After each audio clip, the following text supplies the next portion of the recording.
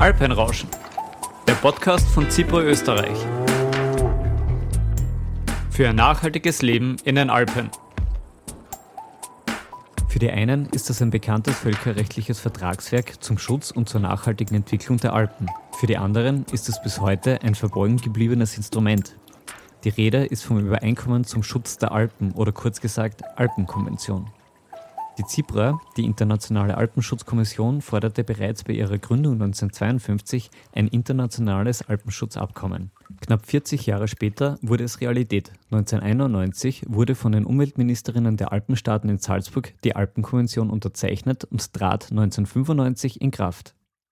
Zu insgesamt 8 Bereichen wurden auf Grundlage der sogenannten Rahmenkonvention Durchführungsprotokolle erarbeitet, die in Österreich 2002 in Kraft getreten sind. Was die Alpenkonvention alles beinhaltet, was sie schützt und für wen sie gedacht ist, bespreche ich mit dem Geschäftsführer des Landesverbands Kärnten des österreichischen Alpenvereins, Peter Angermann. Hallo Peter. Guten Morgen, Paul. Danke, dass du dir die Zeit nimmst, mit mir über für uns beide ein sehr beliebtes Thema sprichst. Im Alpenraum leben rund 14 Millionen Menschen und der Alpenraum bildet gleichzeitig den Lebensraum von 30.000 Tierarten, 13.000 Pflanzenarten ab. Die Klima- und Biodiversitätskrise trifft den Alpenraum teils noch früher und härter als andere Regionen. Und einige mögen auf einen ersten Blick den Eindruck gewinnen, dass es sich primär bei der Alpenkonvention um einen internationalen Vertrag zum Schutz der Natur, der Umwelt in den Alpen handelt. Wirft man aber einmal einen genaueren Blick hinein, erkennt man doch recht schnell, dass es mehr beinhaltet als Naturschutz. Und da jetzt meine erste Frage an dich, Peter. Kannst du vielleicht kurz beschreiben, welchen Ansatz die Alpenkonvention verfolgt, welche Ziele sie beinhaltet? Du hast das vielleicht schon gesagt, also mit dem Schutz der Alpen, das ist ja auch der Titel der Rahmenkonvention. Der Schutz der Alpen ist allerdings nur ein kleiner Teil der Alpenkonvention, beziehungsweise die Alpenkonvention hat den Ansatz, die nachhaltige Entwicklung sicherzustellen im Alpenraum. Wir haben das Zentrum, die Menschen, die da leben, natürlich, und auch die uns umgebende Natur. Die Alpenkonvention hat relativ schnell schon gemerkt, dass die Alpen sind in Gefahr durch diese großen Investments. Es ist sehr viel Geld frei im europäischen Raum und man nimmt den Alpenraum, so wie das Meer, also so wie Nordafrika zum Beispiel, gerne als Investitionsobjekt. Und so soll es halt eben nicht sein. Es sollte, und das nimmt die Alpenkonvention ganz wichtig, es geht primär um die ansässige Bevölkerung. Und da geht es jetzt nicht um einheimische Österreicher, sondern um Menschen, die da leben. Die können woanders herkommen, genauso. Aber es geht darum, dass man hier vor Ort die Menschen nachhaltig oder den ganzen Lebensraum nachhaltig entwickelt. Und es soll primär nicht Geld angesiedelt werden. Geld braucht man natürlich auch, aber es sollte so funktionieren, dass das Zentrum, die ansässige Bevölkerung und natürlich die da vorhandene Natur ist. Also es ist ein ganzheitlicher Ansatz dieser Alpenkonvention. Genau, also es sind ökologische Aspekte enthalten, es sind ökonomische Aspekte enthalten, es sind aber auch soziologische Aspekte enthalten. Also es hat definitiv einen bereichsübergreifenden Charakter. Und mit dem bereichsübergreifenden Charakter war die Alpenkonvention sicher zu ihrer Zeit der Entstehung eine Pionierin.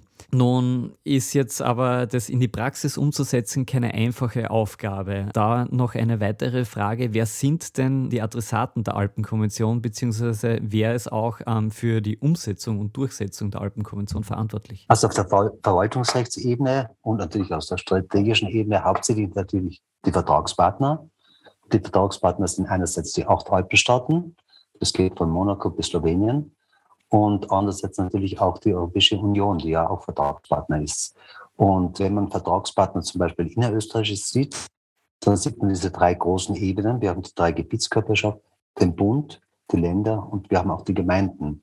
Und wir versuchen mit unserem Projekt anzusetzen auf dieser Ebene der Gemeinden.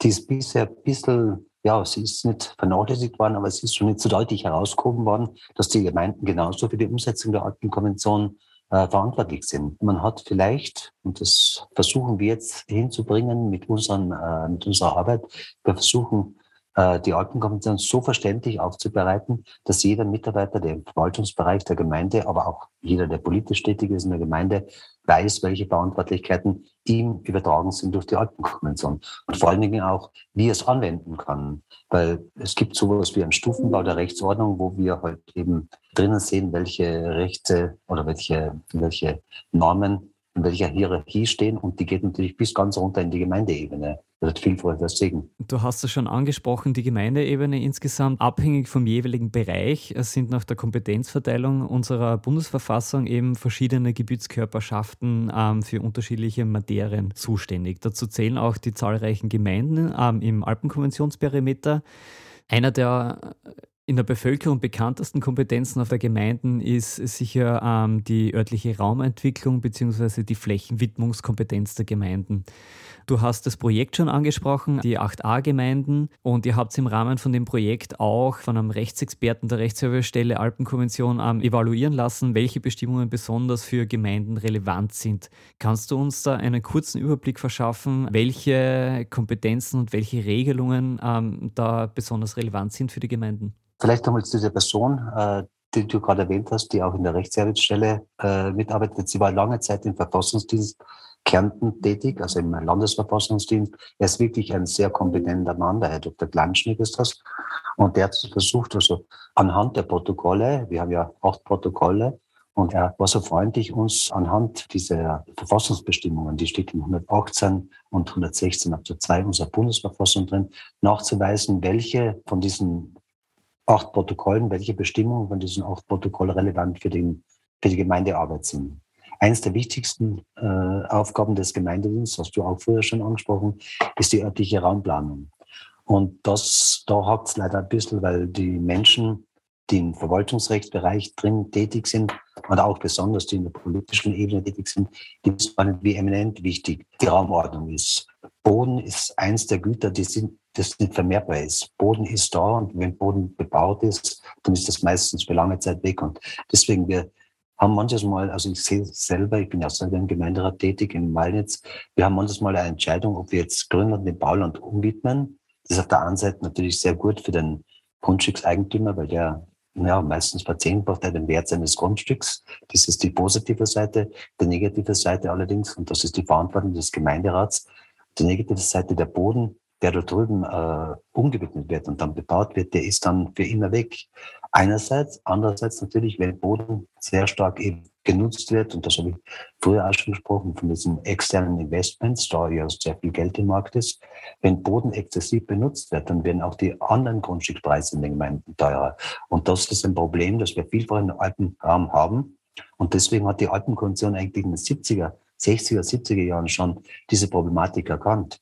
Wir haben das, also im österreichischen Bereich ist das vor allem im Tiroler Raum, natürlich aber auch im Kärntner Raum und in Salzburg, wo einfach sehr viel Geld von außen in den Markt geflossen ist, aber das nicht im Markt direkt bleibt, sondern nur als Investment dient. Das heißt, die Wertschöpfung fließt weg, was uns bleibt, ist Bodenverlust und dann aber auch noch ein allgemeines Preisniveau, das sich dann einfach so stark erhöht, dass die Einheimischen, das vielfach in vielen Orten passiert.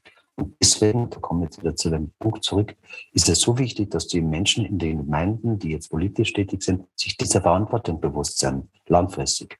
Du hast ein paar wichtige Punkte auf jeden Fall angesprochen, und vielleicht sollte man kurz einen Überblick geben. Wir haben schon gesagt, wir haben 8 Durchführungsprotokolle. Wir haben aber diese Durchführungsprotokolle noch gar nicht beim Namen genannt.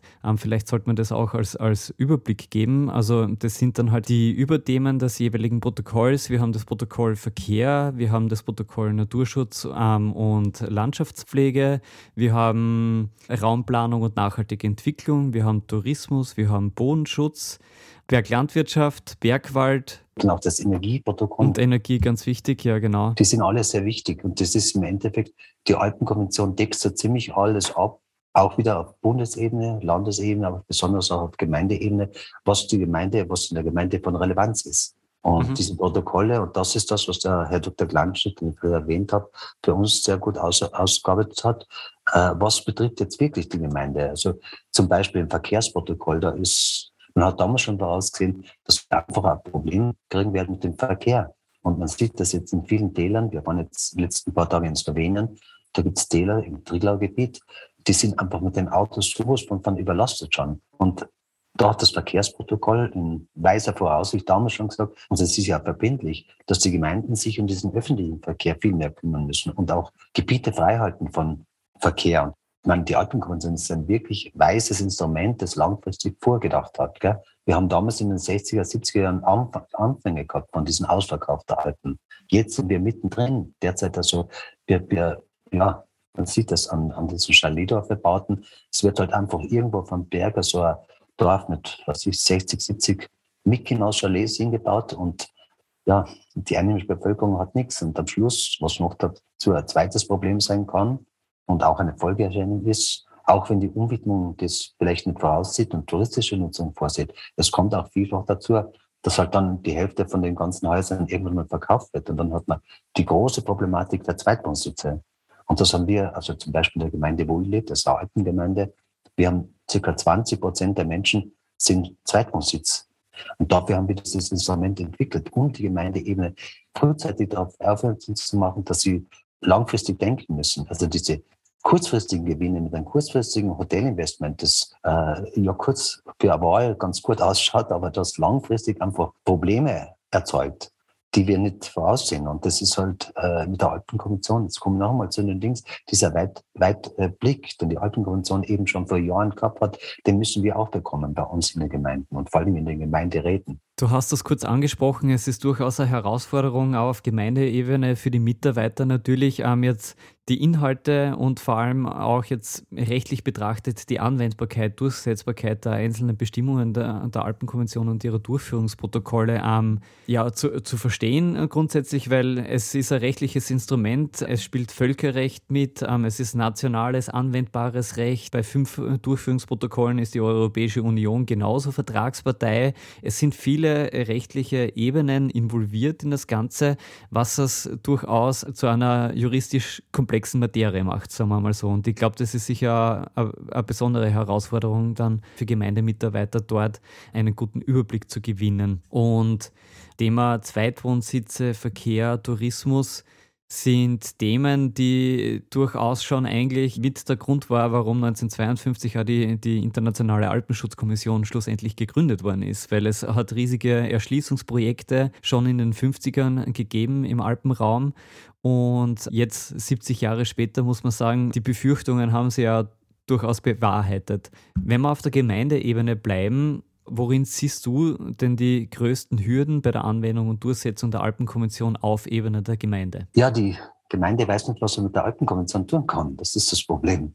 Die Alpenkonvention ist ein wunderbares Entwicklungsinstrument und das ist ja auch ein großer Schwerpunkt der Alpenkonvention, nicht nur als Schutz oder als Verhinderung, was ja ganz gern auch verwendet wird, Verhinderungsinstrument. Das ist ein Gestaltungsinstrument. Also jeder Gemeinderat, jeder Bürgermeister oder jede politische Richtung, die möchte ihre Gemeinde nachhaltig entwickeln, kann die Alpenkonvention wunderbar verwenden und hat damit auch eine gesetzliche Grundlage, um diese aktuellen und Zukunftsthemen eben abzudecken und auch im Gemeinderaum. Und da war bis jetzt das Problem. Wir haben sehr viel Judikatur bereits in Österreich, die die Landesebene und die Bundesebene betreffen. Die Gemeindeebene, da gibt es fast noch keine Judikatur. Und das ist wahrscheinlich dem geschuldet, dass man in der Gemeindeebene nicht weiß, was kann man mit der Alpenkonvention anfangen. Wie kann ich es angreifen? Also die Herausforderung ist vielleicht, die Gemeindemitarbeiter, die im verwaltungsbehördlichen Bereich tätig sind, die werden geschult, verfassungsrechtlichen Themen, sie kriegen die Bauordnung, sie kriegen die Raumordnung, sie kriegen die Wasserrechtsgesetze. Das sind die Sachen, die unterrichtet werden. Aber das, was wir jetzt versucht haben, gemeinsam eben mit der ZIPRA Österreich und mit dem Bundesministerium für Klimaschutz und dem Alpenverein, sowohl dem Landesverband Kärnten wie auch dem Alpenverein Bundesverband, ist ein Skriptum oder einen Lehrgang zu schaffen, wie ich die bisherige Ausbildung der Gemeindemitarbeiterin im Perimeter der Alpenkonvention, Perimeter vielleicht noch eine Erklärung, die Alpenkonvention gilt nicht in ganz Österreich, aber sie gilt ungefähr in 2/3, nämlich im alpinen Raum. In Kärnten gilt sie zur Gänze. Das Gleiche gilt für Vorarlberg und Tirol. Und in Salzburg ist halt ein kleinerer Teil. Nur einzig Wien ist komplett ausgenommen, weil Wien halt einfach keine alpinen Flächen hat. Das ist jetzt nur mal kurz ein Sidestep zur Alpenkonvention. Mhm. Und dafür gilt eben die Alpenkonvention. Ganz wichtiger Punkt. Es sind nicht die hochalpinen Räume allein abgedeckt von der Alpenkonvention. Es ist der gesamte Alpenraum abgedeckt. Das heißt, wir gehen von der Bergspitze bis runter in die tiefsten Täler innerhalb des Alpenraumes und das hier und da manchmal vielleicht auch missverstanden wird. Du hast schon das Skriptum erwähnt. Ich glaube, bei den Gemeinden geht es vor allem darum, dass die Mitarbeiter das richtige Handwerk zur Verfügung gestellt bekommen. Und wenn du davon sprichst eben, die kriegen ja auch Schulungen, die werden eingeschult in die unterschiedlichen Materiengesetze, die sie anzuwenden, zu berücksichtigen haben und das fehlt in irgendeiner Art und Weise in Bezug auf die Alpenkonvention, weil man ja eben diese nationalen Gesetze als Materiengesetze hat, wie ein Naturschutzgesetz, die Raumordnungsgesetze der Länder und so weiter. Und dann hat man eher dieses losere Gefüge der Durchführungsprotokolle der Alpenkonvention, die da mehr oder weniger darüber liegen. Und das macht es natürlich herausfordernd.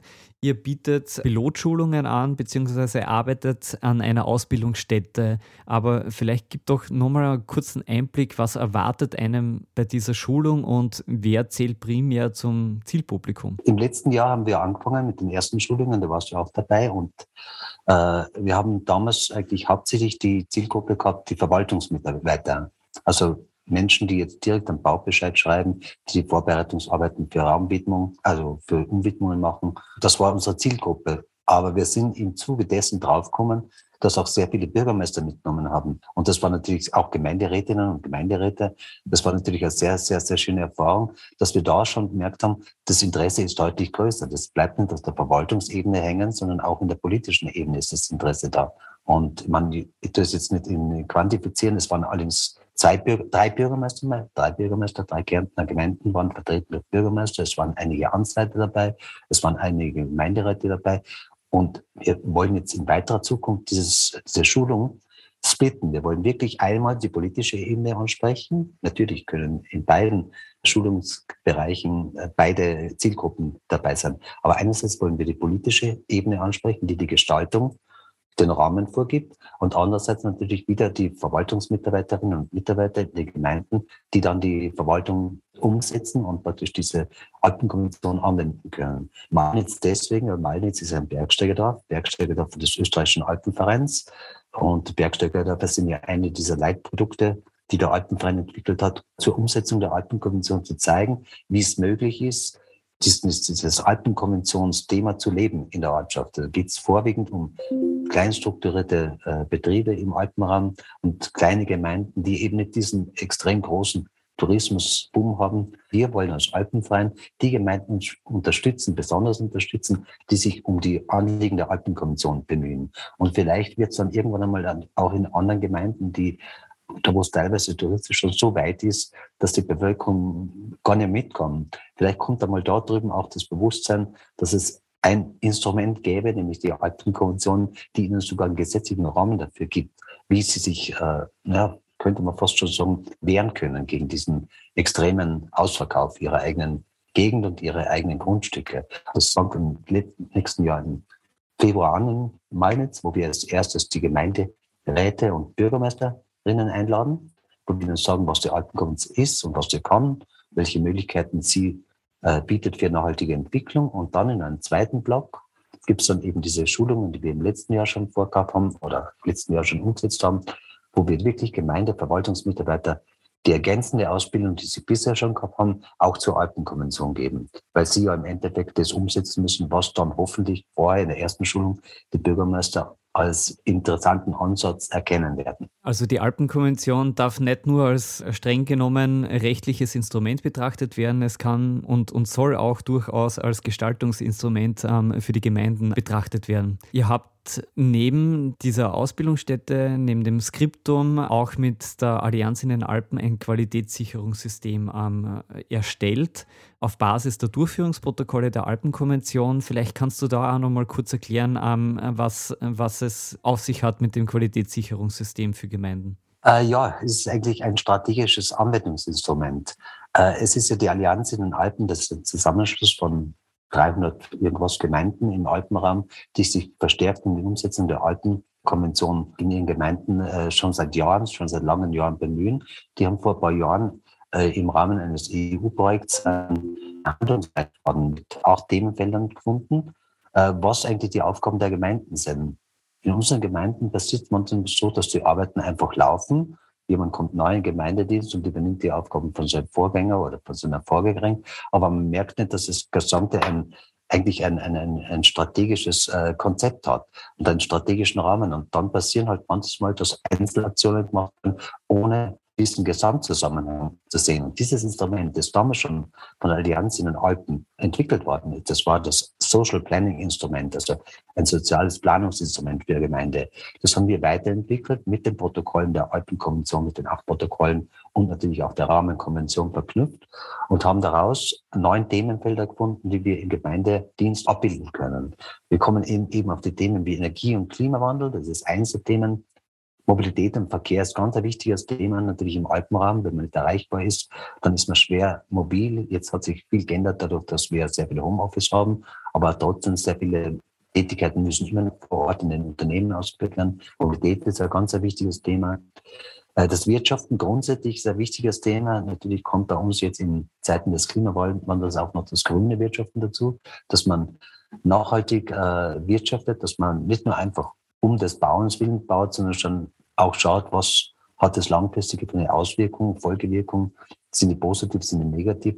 Man soll das halt eben auch strategisch vorher schon vorausplanen, nicht nur einfach bauen. Diese Diversität und Naturschutz ist ganz ein wichtiges Thema in diesen 9 Handlungsfeldern, weil auch die Gemeinden haben die Möglichkeit, positiven Einfluss auf den Verlust der Artenvielfalt zu nehmen. Und Naturschutz natürlich auch, obwohl Naturschutz Landesangelegenheit sein sollte oder ist. Aber natürlich kann die Gemeinde auch beim Einkauf schauen, also wenn sie jetzt Mittel zum Arbeiten einkauft, dass sie die ganzen Sachen auch umweltschutzrechtlichen Kriterien erfüllen. Dann die Raumplanung und Bodenschutz, habe ich schon gesagt, ist auch eines dieser 9 Themenfelder.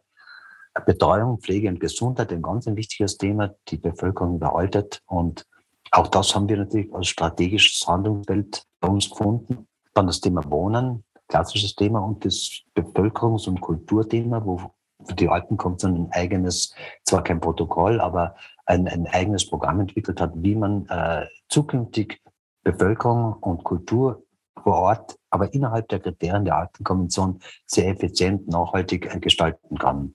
Kommen wir ganz kurz auf was anderes zu sprechen. Du bist Jurist und hast mehrere Stationen in deiner Laufbahn hinter dir. Soweit ich weiß, der erste Weg war nicht die Rechtswissenschaft, sondern du hast auch andere Dinge gemacht. Aber als allererste Frage, wann hast du den ersten Kontakt mit der Alpenkonvention gehabt? Ja, die Alpenkonvention ist natürlich schon länger bekannt gewesen. Die Alpenkonvention ist so, wie sie es halt gern verkaufen. Also das ist meistens dann auch, das ist jetzt die Liftwirtschaft, die es gern verkauft als Verhinderungsinstrument, weil halt die Alpenkonvention immer dargestellt wird, wenn einmal so ein Projekt ist, einfach über die Grenzen der Alpenkonvention, über das Gleichgewicht der Ökologie, Ökonomie und der gesellschaftlichen Entwicklung hinausgeht, wo wir einfach sagen können, da können wir jetzt nicht mit, da müssen wir schauen, dass wir eben als Anwalt der Alpen, was der Alpenverein ja auch ist, da müssen wir jetzt zumindest das Wort ergreifen. Und wenn dann ein Lift oder ein Gletscher-Projekt zum Beispiel nicht funktioniert, dann sagt man, okay, das ist die Alpenkonvention, die verhindert alle wirtschaftliche Entwicklung. Und wir haben es eigentlich immer so gesehen. Und das ist, ja, das Alpenkonventionsthema, es ist bei allen irgendwie so verkauft worden. Ich bin dazugekommen das erste Mal, das war 2012. Ich bin damals relativ frisch im Alpenvereins Landesverband gewesen. 2014 war es, glaube ich, bei uns in der Gegend, da hat es ein Gletscherskigebiet. Und in diesem Gletscherskigebiet wollte der damalige Liftbetreiber, der wollte das erweitern und wollte durch 2 bestehende Naturschutzgebiete eine Abfahrt bauen. Und ich war ja vorher selber im Tourismus tätig und habe es dann noch mit der touristischen Brille allein gesehen. Vergessen, dass es natürlich auch eine zweite Brille geben könnte. Und das ist die Ökologie oder das ist der Schutz der Alpen. Ich habe damals nach dem ersten Blick gesagt, das ist ja ein gutes Projekt, da werden ja Arbeitsplätze geschaffen. Nur dann bin ich später draufgekommen, es geht ja primär nicht um Arbeitsplätze, es geht darum, einen Lift zu bauen. Die Arbeitsplätze würden die gleichen bleiben wahrscheinlich. Aber es geht primär um das Interesse, einen Lift zu bauen, da drinnen im Gebiet, wo das wäre, ein Hotel zu bauen, das aber dann auch wieder in der Hand des Liftbetreibers, der kein Einheimischer war, gewesen ist. Und dann war es noch bewegender, die ganze Alpengemeinschaft, die da oben gewohnt hat, also die gelebt hatte, in dem Gebiet, die hat sich dann an uns gewandt, weil sie nicht gewusst haben, wo sie noch irgendwo Hilfe kriegen. Es war damals das Land Kärnten, war eigentlich nicht so interessiert an den Interessen der Bauern drüben. Und dann haben sie halt gesagt, okay, der Alpenverein ist ein großer Verband, wir versuchen mit dem Landesverband zu reden, vielleicht gibt es da irgendeine Möglichkeit. Und über das sind wir draufgekommen, dass wir versuchen, erst einmal, wir haben die Gespräche gehabt und dann sind wir haben ja auch einige Juristen bei uns im Landesverbandsvorstand sind wir draufgekommen, ja, warum schauen wir nicht in die Alpenkonvention rein? In der Alpenkonvention gibt es ja einen Artikel 11 im Naturschutzprotokoll, dass bestehende Naturschutzgebiete da an Ort und Stelle erhalten bleiben, wenn man es weiterdenkt. In Kärnten im Naturschutzgesetz wäre sogar die Möglichkeit gewesen, diese Naturschutzgebiete zu verschieben. Man hätte halt Ersatzflächen bieten müssen. Die wären halt dann irgendwo oben im Hochgebirge gewesen, wo es keinen stört. Aber diese wunderschöne Alpenlandschaft, wir haben dann gesagt, okay, wir versuchen einmal mit unserer der Rechtsservicestelle der ZIPRA, wir haben dann auch beim Gutachten von der ZIPRA bekommen.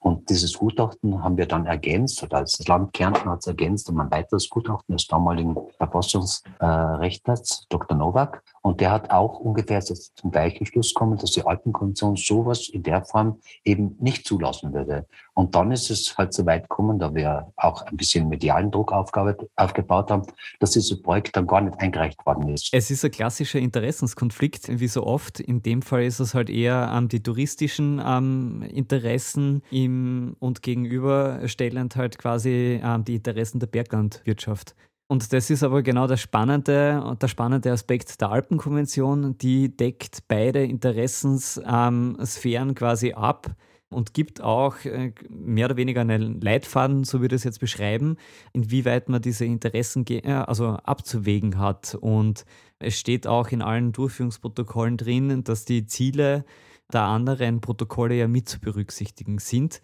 das ja genau auf diesen Ausgleich der unterschiedlichen, teils divergierenden Interessen ja abzielt. Du hast es schon erwähnt, du hast schon unterschiedliche Funktionen eingenommen, du warst auch im Tourismus tätig, du bist jetzt im Gemeinderat in Malnitz. Gib doch einen kurzen Blick, was so dein Werdegang war, bis du zum Geschäftsführer vom Landesverband Kärnten vom österreichischen Alpenverein geworden bist.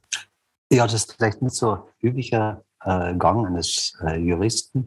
Ursprünglich habe ich 2 Berufe gelernt, das ist ein Handwerksberuf und technischer Zeichner und Installateur, das waren meine Berufe. Dann war ich relativ lange in der Welt unterwegs, bin dann später nach Wien gekommen, habe an der Technischen Universität eine technische Arbeit gehabt, also EDV-Programmierung, und bin dann im Zuge von mehreren Zufällen eigentlich dazu kommt, dass ich die Matura noch mache. Das war mit 31, habe das relativ schnell durchgezogen. Bis 33 war ich fertig mit der Matura und habe dann das Rechtswissenschaftsstudium, das mir eigentlich schon seit Anfang meiner 20er, meiner eigenen 20er Jahre interessiert hat, wo ich auch immer gedacht habe, die würde so.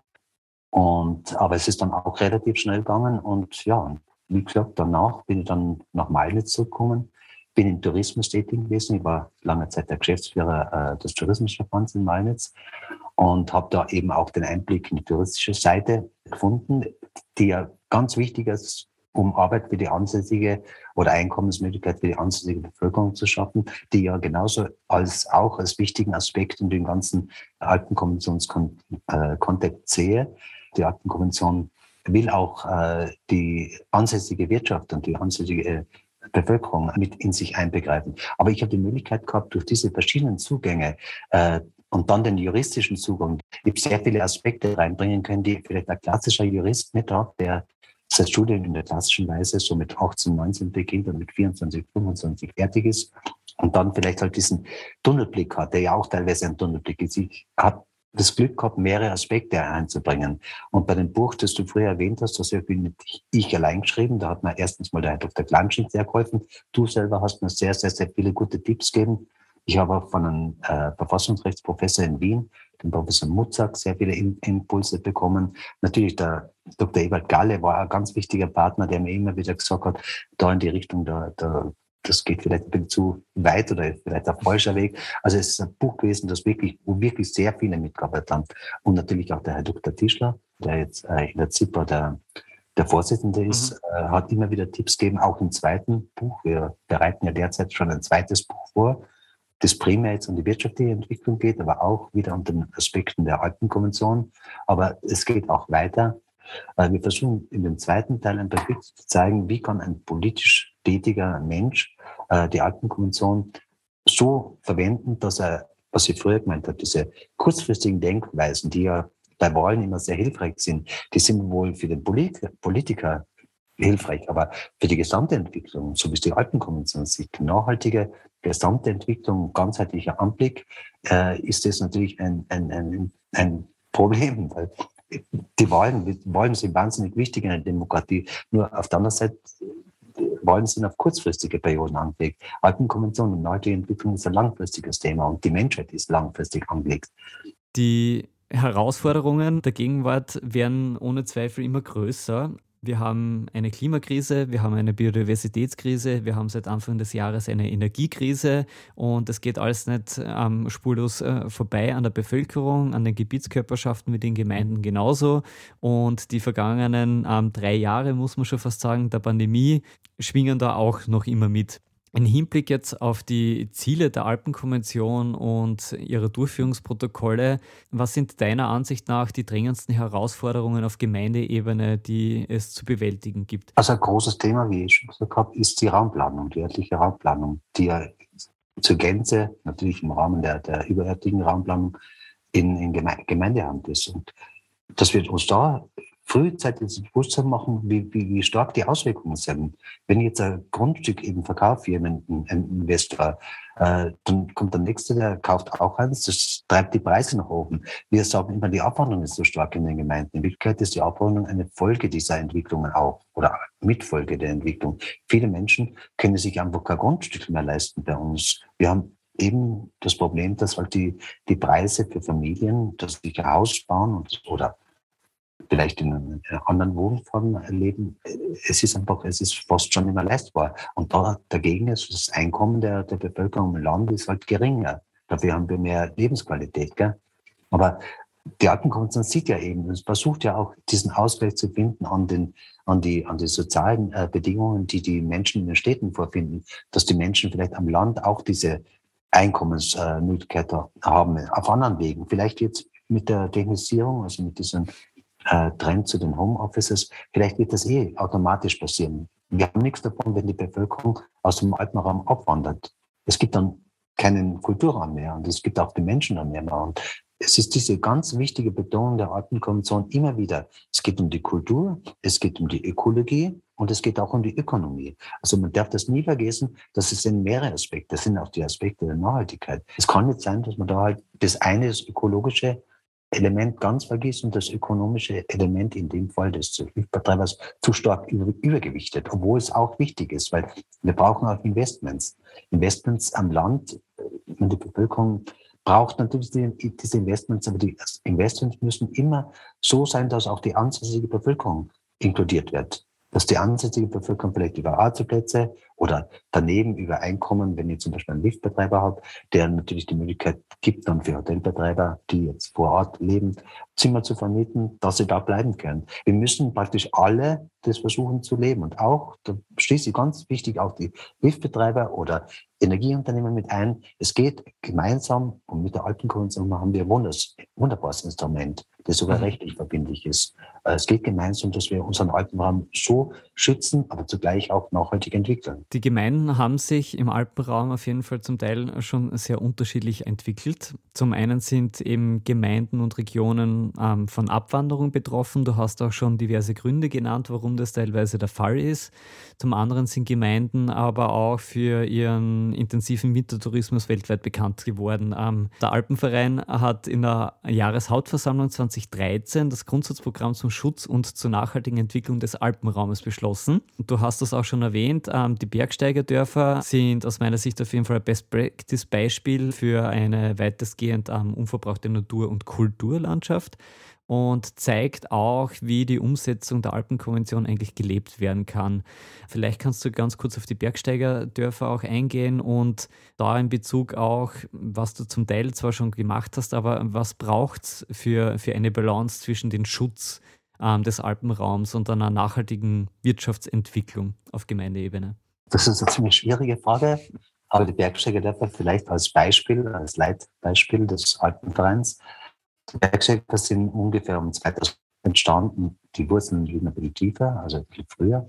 Es war damals noch Peter Hasler, Roland Kals, Christian Schwann, einige Personen im Alpenverein, die da besonders nennen möchte, die haben eben diese Grundlagen entwickelt. Und in dieser Zeit hat man halt gesagt, okay, es wäre wichtig, Gemeinden dazu zu bringen, dass sie sagen, okay, langfristige Entwicklung unserer Gemeinde ist uns wichtig und wir nehmen das, was wir haben, nämlich, was wir vor uns haben, nämlich die Alpenkonvention. Und es gibt einen Kriterienkatalog der Bergsteigerdörfer, nachdem eben Bergsteigerdörfer aufgenommen werden oder eben nicht aufgenommen werden. Und sind eben diese Kriterien der Nachhaltigkeit. Es gibt die Forderung, dass es kleinstrukturierte Landwirtschaft gibt und kleinstrukturierte Industrie gibt, oder also Tourismusindustrie in dem Fall. Also ich meine zum Beispiel, Ischgl würde nie ein Bergsteigerdorf werden mit dieser touristischen Ausrichtung. Und es sind auch andere Orte, die auch gern dabei wären. Es sind ja nur 33 Orte im gesamten Alpenraum mittlerweile. Also wir sind ja wirklich schon in Slowenien, in der Schweiz, in Deutschland, in Italien, neben Österreich. Und wir wollen diese Kriterien der Alpenkonvention einerseits sind die Kriterien, die aufgrund der Alpenkonvention die Bergsteigerdörfer entwickelt haben, wir wollen die beibehalten. Und Bergsteigerdörfer zu sein, heißt einfach eine Verantwortung für die Zukunft übernehmen. Wir haben auch ein Bergsteigerdorf verloren, weil halt eben nachträglich etwas passiert ist, nämlich dass da drüben ein Investment geschehen ist, das mit den Kriterien der Alpenkonvention oder Alpenkonvention wie auch den Kriterien der Bergsteigerdörfer nicht mehr d'accord geht. Und das tut dann natürlich weh, aber man muss, um diese Kriterien reinzuhalten, sauber zu halten, man muss schauen, okay, wir nehmen es ernst. Bergsteigerdörfer, wir haben mit 650.000 Mitgliedern des Alpenvereins, wir haben auch eine Zeitschrift Bergauf, das sind 350.000 Auflage. Wenn wir das ernst nehmen, das Bergsteigerdörfer-Thema, und das wenn jemand kommt aus einem Bergsteigerdorf und sagt, bitte, ihr hättet einen Artikel, der würde schön beschreiben unsere Ortschaft und wir leben den Tourismus, so wie die Alpenkonvention uns als Rahmen vorgibt, dann kriegt man ein kostenloses ein Forum, wo man das anbieten kann. Und man kann genau die Zielgruppe, und das ist ja ein Riesenpotenzial, mit diesen allein in Österreich 650.000 Mitgliedern. Das ist ja schon ein Riesenmarkt. Wir brauchen nicht unbedingt diese Ballermann-Touristen in den Alpen haben, die manche Orte favorisieren. Unser Tourismus sollte sein, nachhaltiger Tourismus im Einklang mit der Alpenkonvention und in einer nachhaltigen Entwicklung unter bevorzugter Berücksichtigung der ansässigen Bevölkerung.